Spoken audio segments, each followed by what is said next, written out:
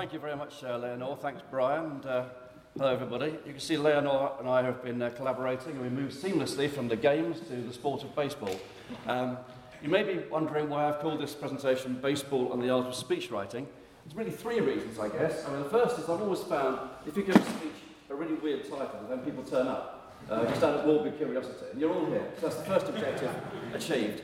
The second was I thought that it's still quite early in the morning. We need to kind of get ourselves smiling, get that dopamine moving, as Mike Long talked about yesterday. So it's just an excuse, really, to pay tribute to the sporting community for the wonderful quotations that they have given us in the speechwriting community to pepper our speeches with. At any given moment, I tend to have my favourite little set of sporting quotations. My bronze medal at the moment goes to a rather obscure footballer. Anybody heard of Mark Draper? Now, his star shone brightly and briefly in the 1990s when he played for Aston Villa and Leicester City. He did set his sights a little higher at one point and said, "I'd like to play for an Italian club." Great ambition. He then spoiled it all by saying, "Like Barcelona." Thereby revealing just how much the average Brit knows about the rest of Europe. And to think we didn't see Brexit coming. By the way, we've now mentioned Trump and Brexit before 10:15, so I think that's them done for the day. The silver medal in my little sporting anthology goes to Martina Hingis, just to prove it's not all Brits who come up with ridiculous things, not all blokes. Martina Hingis came up with the incomparable bit of gobbledygook. I've always said I'm a good horse, but I'm still the underdog. And has anybody got any idea to whom the gold medal for sporting quotations might go? The absolute all-time champion of the sporting quote. Yogi Berra. Yogi Berra, you got it in one. Yogi Berra, the wonderful baseball coach, baseball player, who said things which were at once both very meaningful and totally meaningless, like, when you come to a fork in the road, take it. And always go to other people's funerals, or they won't come to yours. I also remember... The thing is, you know what he means, don't you? Half the lies people tell about me aren't true. Anyway, we now come on to the real reason for calling this Baseball and the Art of Speech Writing, because it's a metaphor or an image that occurred to me when I moved from the world of politics, as Leonor said, to the world of business. In the world of politics, as you said, Leonor, I was working for Paddy Ashdown, who was the leader of the Liberal Democrats, in Parliament, the House of Commons in London in the 1990s. It was a very good situation for a speechwriter. There was always a very clear message, we knew what we wanted to say. There was loads of really keen researchers who provided us with fantastic examples, facts and figures, data and so on. Minimal clearance in a political situation. If it was a really controversial thing, you might show it to one of the MPs who was a lawyer, but that'd be about it. And the delivery, Paddy, if you ever saw him, was a great orator, a great speaker, so that was always good. I then moved from there to BT, British Telecom as it used to be. It was quite a good move in that I got twice the money, but it was about 40 times the pain. The first presentation I had to write for the chief executive of BT was to an organisation called the Telecom Managers Association, not one of the most well-known institutions in the world. They were having their conference to celebrate 30 years of their existence down in Brighton, and I was in BT, I'd been there a week or so, I had to write this speech. I went around the place saying, can somebody tell me, what would be the main message, what would be the sort of the point we're trying to put across to these people? Very little came back. Has anybody got any good facts and figures, good material I can use? Not a lot came back. So I had to kind of cobble it together from old speeches and other things I'd seen. And then, of course, once I'd written the speech, no shortage of people who want to take lumps out of it and change everything and turn your beautiful sound bites into gobbledygook. And then the delivery, well, that was actually the icing on the cake. I went down to Brighton and I'd written 30 years is a long time, because they were 30 years old, this organisation. We've come from Sergeant Pepper to Oasis, from George Best to Gazza. I don't know if you remember Gazza, Paul Gascoigne, very well-known English footballer, very well-known to everybody except for the chief executive of BT. He got up and he said, 30 years is a long time. Sergeant Pepper's to an Oasis, oh no. George Best to Gaza. Yeah. And he has propelled us into the middle of the Middle Eastern conflict from the Telecoms conference in Brighton. And I went away from that, and I actually remember doing this. I got on the train at Brighton, and I got a notepad in front of me, and I started sort of saying, okay, what's my problem? And I actually sketched out something that was like a square, because it was the process of writing a speech. And that's when the baseball diamond occurred to me. That writing, the speech thing is a process. It's not just the writing is only one part of the process. So the process involves preparation, that's like getting from home base to first base. The writing takes you from first base to second base, the clearance takes you from second to third, and then the delivery is the last leg. And what I realised was that I could write okay. I'd been writing for Paddy Ashdown for 2 or 3 years, and that was all right. It was these other bits that were snarling me up. And so I had to figure out how to handle them.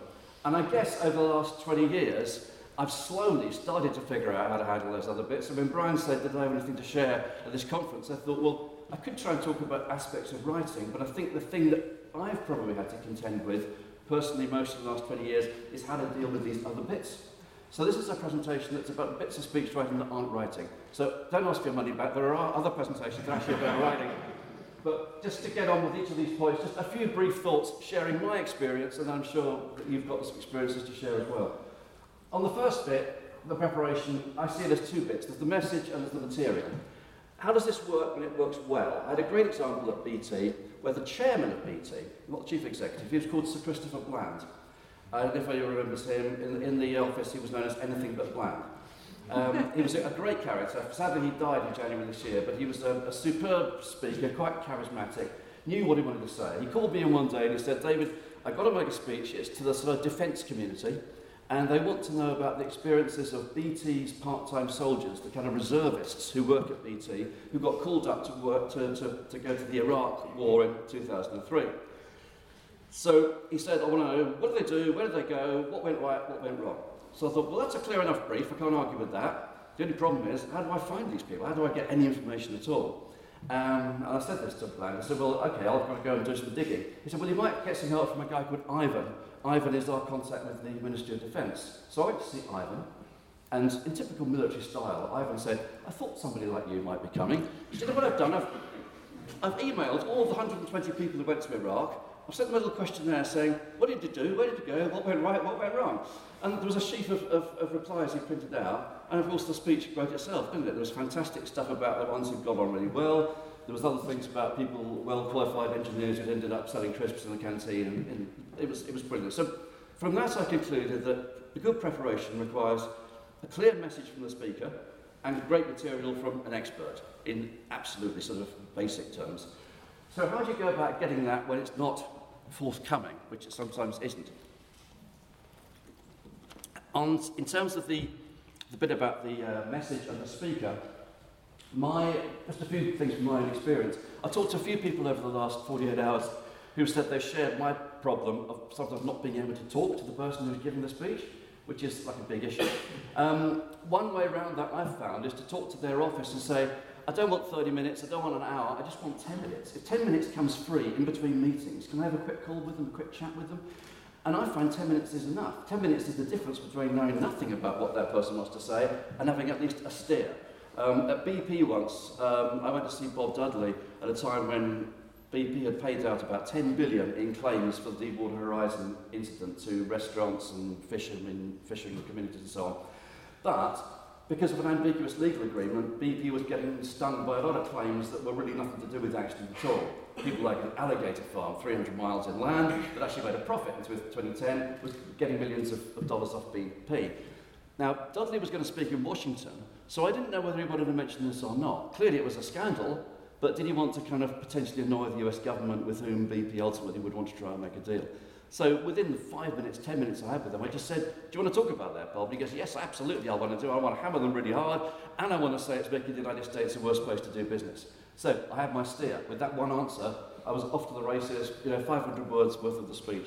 Another technique I've used quite often is to say, I don't want a meeting just about one speech. I'd like to have a meeting about all the speeches that this person is going to give for the next year or 6 months or whatever. And that way, you often find they will make the time. I've done that with several senior executives. The one that sticks in my mind is David Brennan, who was the chief executive of AstraZeneca. I went to see him and I did what I always do. I took the tape recorder and recorded along and asked about industry trends, government policies, and then personal stuff, proudest moments, anecdotes. Because I find that will then bring out what their thoughts are on the key things that you could tend to use in speeches. And with Brennan, we went through all the trends and so on. And then I said to him, so you're a drug company, right? You sell drugs to like National Health Service and health maintenance organisations in the States. Do you ever have any contact with the patients? He said, oh yeah, we do sometimes. He said, I've got a letter in my drawer here. It's from a woman, a mother. And she's enclosed a picture of herself and her mother and her 2 teenage daughters. And the letter reads like, me and my mother both had breast cancer, treated with your medications, and we're still alive today, so thank you very much. But please can you get your researchers to work real hard so that my 2 teenage daughters don't get breast cancer in the first place. And I said, wow, that's some letters received. What did you do with it? He said, well, I sent it to the laboratories. I scanned it, I put it on an email. In the email I said, this is why we come to work in the morning. Wow. I used that anecdote in almost every speech that I wrote for Brennan. And I'd sat at the back of an auditorium watching him give it, almost towards the end of the speech. It humanised what was otherwise often quite a dry industry. And it was the opposite experience to the BT experience of head in hands. It was actually, yes, that worked, that anecdote. Came out of a 60-minute get-to-know-you meeting. Moving on to the experts, and that's a bit about the speakers and the messages. Moving on to a bit about the experts and the material. I find in any organisation it's often quite difficult to find who actually holds the knowledge. And the one thing I've found is it's not the obvious person, it's not the head of nuts and bolts, or the head of Europe, or the head of North America. It's quite often the people whose jobs go across that. It's the head of technology, it's the head of strategy, the head of policy, the head of economics at BP particularly. The ones who are paid to think, the ones who are paid to analyse, rather than the ones who are paid to deliver products and make money. Once you've got your experts, what do you do with them? My mistake at the beginning was simply interviewing them and talking to them, and they would say things like, did you know there's been more data created in the last half an hour than the rest of the human history or whatever? And I realised I had no verification for that if someone challenged me. So I always ask the expert, send me everything you've got, the PowerPoint, website, the speeches, the board papers, whatever. Or, if you want to, write a first draft. I have no shame as a speechwriter in asking someone who's an expert to actually come together with a first draft, because that way they're putting their expertise and their content knowledge into the first draft. I'm then putting my expertise as a writer into turning it into a polished speech. Roger will know that in BP, the head of communications in the Middle East is always very willing, I think still willing to do a first draft of a speech, where all the content and examples go in. The speechwriter at HQ then takes it and turns it into a fully polished draft, which means the speechwriter at HQ is working for maybe 2 hours on it instead of 2 days. But what happens when all else fails? When you can't meet the speaker, you can't get the material, nothing's going right. I'd like to know what your views are on this in a minute, but I'll just tell you what my technique is for when all else fails. Find some kind of message. Find a motherhood and apple pie message. So at BT, if you're a retailer, it might be the customer's always right. At BT, it tended to be open markets are great, closed markets are bad. So the motherhood and apple pie message. That by itself is a bland and predictable message. What you can do with it, though, is flip it round. So attack the lack of pies, right? If open markets are great, then closed markets are dreadful. And you can say, it's 50 years since the Treaty of Rome. Why are some markets in Europe still closed? This is an absolute disgrace. You start to sound as if you've got a point of view, don't you? When you haven't really. You're just attacking the opposite of motherhood and apple pie. And the final one, I think Mike Long talked about yesterday, use pie charts. By which I mean, wider than that, use numbers, play with numbers. Again at BT, I learned about this from one of the speakers, a guy called Bill Coburn. He was Scottish, he was a bit like a kind of business executive version of Billy Connolly, if you know him. And he once said to me, these presentations we do, they're 10% business and 90% show business. He kind of got it, what business presentations are all about. I once went to him and I said, Bill, I've found a great statistic. Cost of a transatlantic telephone call went down from £3 in 1970 to 60p in 2000. We can use that quite a lot. He said, we can use it quite a lot, but boy, we can use it better than that. And he started playing with it, and we started playing with it together, and what we came up with in the end was this. Let's talk about that transatlantic call. Let's not just talk about a transatlantic call, let's talk about a mini. And let's talk about a bottle of whiskey. He was Scottish, so it worked. In 1970, the whiskey cost £1, the mini cost £3,000, and the transatlantic call cost £3. Okay. So then I said, so we then go to what happening now? No, not quite. Go to what would have happened now if it had all gone the same as the whiskey. So whiskey's gone up to £12, which means the mini would have gone up to £36,000, and had that gone the same way, the transatlantic call, doing the maths, would be £36. That would be outrageous, wouldn't it? What has actually happened in 2000? Well, the whiskey's £12.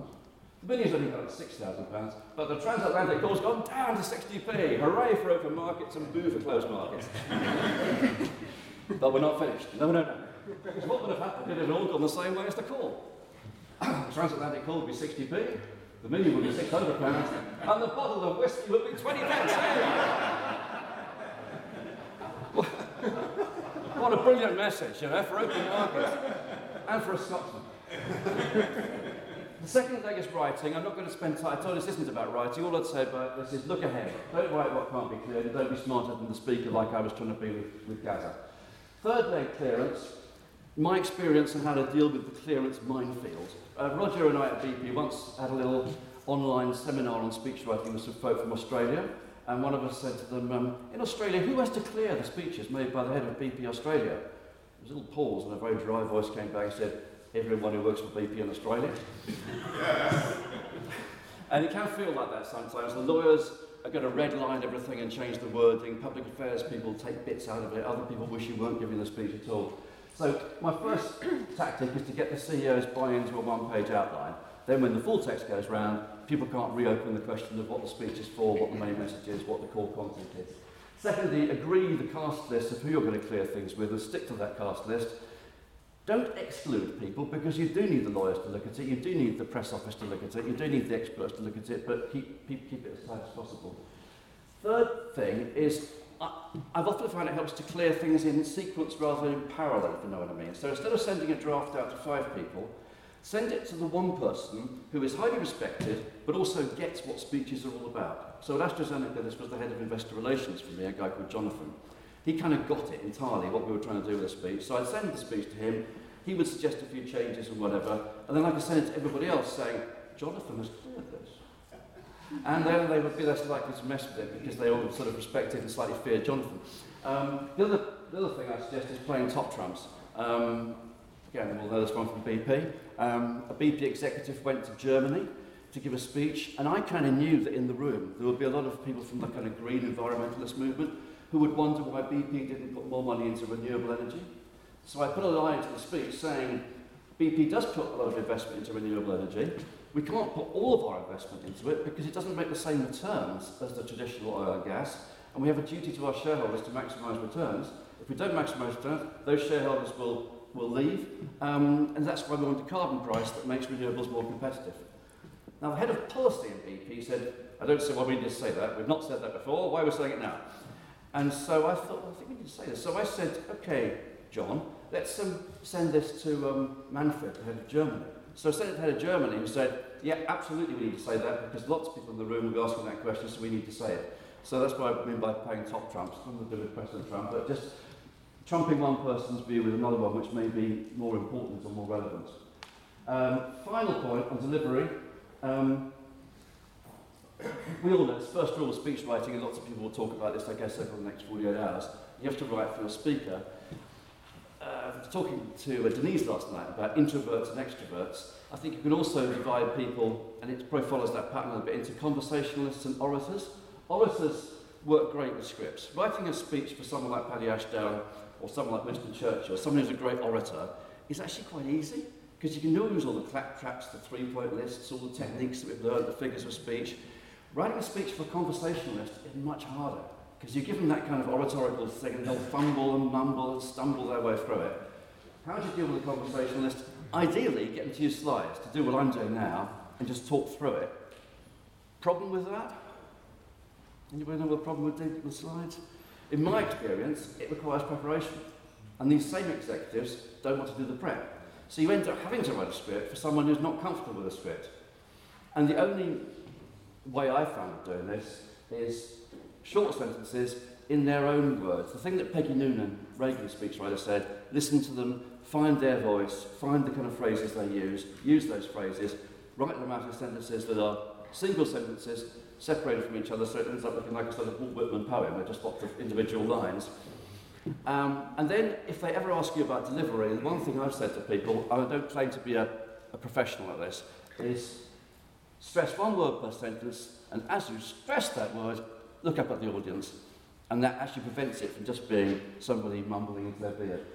So that's what I talked about. preparation, getting to know the speaker, using the experts, clearance, getting the CEO's buy-in, the cast list, clearing the sequence, and finally a little thought about how to write speeches for conversationalists who aren't natural speakers.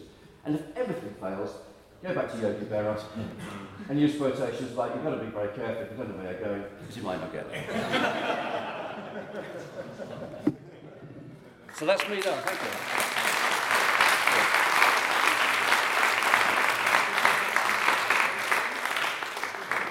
All right, 3 keywords. Anyone? Doesn't matter, it can be anything. Just something that pops out. Home run. Sorry? Home run. Home run. Yeah, good one. Apple pie. Sorry? Apple pie, yeah. I hope there's apple pie at the coffee break. Probably not. Whiskey. Great combination. Expert. No, I think we've already got 3. Home run, apple pie, and whiskey. I'll tell you what to do with it later. Questions? Anyone? We've only got a few minutes, but if there's anyone maybe wanting to know if David has written a home run. Do you write a lot of home runs? Occasionally, yeah. Sometimes it all comes together, like I was experimenting with Christopher Bland and Ivan. But it's a team sport. I find it only all comes together if the speaker and the experts work with you. You can't make a home run by yourself. I have a question, which is, I really enjoyed what you said about delivery and sort of conversationalists versus orators. What do you do if your speaker doesn't realise that they're not a good speaker? That's real hard. And I had that with that guy at BT. And we were talking about this last night. It's very difficult to say that straight out. I think when you very first start is your best opportunity to say, actually, I've been looking and I think maybe you could do with some work on the way you speak. Once you're involved in the situation, the train's running, it's really difficult at that point. What I've tried to do is to arrange sessions that look something different to what they are. So, for example, to say to the speaker, in this speech we're going to be using slides for the first time. Is it worth having a run through because we're using slides? Not because you're a rubbish speaker, but because we're using slides. And actually, that gives you the opportunity to have the run through. But it's hard. What would your technique? Well, I've tried the same approach. Actually, I've had this experience with a speaker, and I've tried like, why don't we just have a quick rehearsal? This is a big, choosing a big speech, and they said, well, I don't believe in rehearsing. So I kind of get a bit stumped by sort of to your point, I try not to let them script. I don't give them scripts because they'll just read it word for word, and I sort of make sure that they don't have that option. But I find it quite challenging when they're not kind of willing to engage with that. It is difficult because, especially in the world of business, the speech is often an obligation as opposed to an opportunity, which it is in politics. Yeah. It's something that they've said they'll do and they've got to get through it, but they haven't got much time to prepare. Any other thoughts on... Yeah. David, you use slides very well, but what's your general sort of comment to your speakers about slides? Because we've seen so many speakers ruin speeches by putting slides. I mean, what's your So what I say to them is that it creates two focuses of attention. One focuses on the speaker and one focuses on the screen. So if you're going to do that, then you've got to use the screen. Some people say, I'll just use a few slides. But the trouble then is the audience get used to looking at the screen for that slide and then they wonder why nothing's changing. So you've got to keep using it if you're going to use it at all, is my first view. Second is that if it's a keynote speech that is about ideas and themes and has some very powerful sort of emotions in it, probably better just to be the speaker and to transfix people with the power of your personality and your message. If you've got a lot of data and information to impart, then the screen can work very well at simplifying that and making it easier for people. Anybody else got anything? Sorry. Just a quick, that was really useful, thank you, David. Just a quick question about the conversationalists. If they're completely off message, even during the rehearsals, how do you encourage them? I mean, off message in the sense of actually saying the wrong... They've just got their own story, they just want to keep going there. Obviously, you need to work with them. How do you bring them back? Well, there's a lot of fast thinking and trying to find reasons for getting back on track that aren't just the fact that you think they should. So it might be to do with the fact that somebody else did it that way, that there's governments and regulators watching, and perhaps that wouldn't be the best point to use when they're watching, but it's sort of, I think you've got to try to find other reasons other than just, I don't think we should do that. But it's very tough. As I say, if they're off message in the sense that the delivery isn't working, I have found that just that little thing of saying, stress one word and look up when you say it, has moved somebody from being simply like that for the entire speech, which is appalling, to at least looking up, which makes it possible. Any other techniques people have got for dealing with situations where you can't get a message, you can't get material? I think which is basically to ask some questions like, and how do you think so-and-so, like the regulators would hear that, get them to kind of give you the answer of why it's not a good idea. It's proven. They're like, oh, what do you think? Oh yeah, that's really interesting. I'm just wondering what so-and-so would think if they heard that. Yes. And kind of get them to start thinking that way. Yes, good point. Basically you said, but in a different way. Good. Yeah? Yeah. Perfect. Thank you so much, David. Thank you.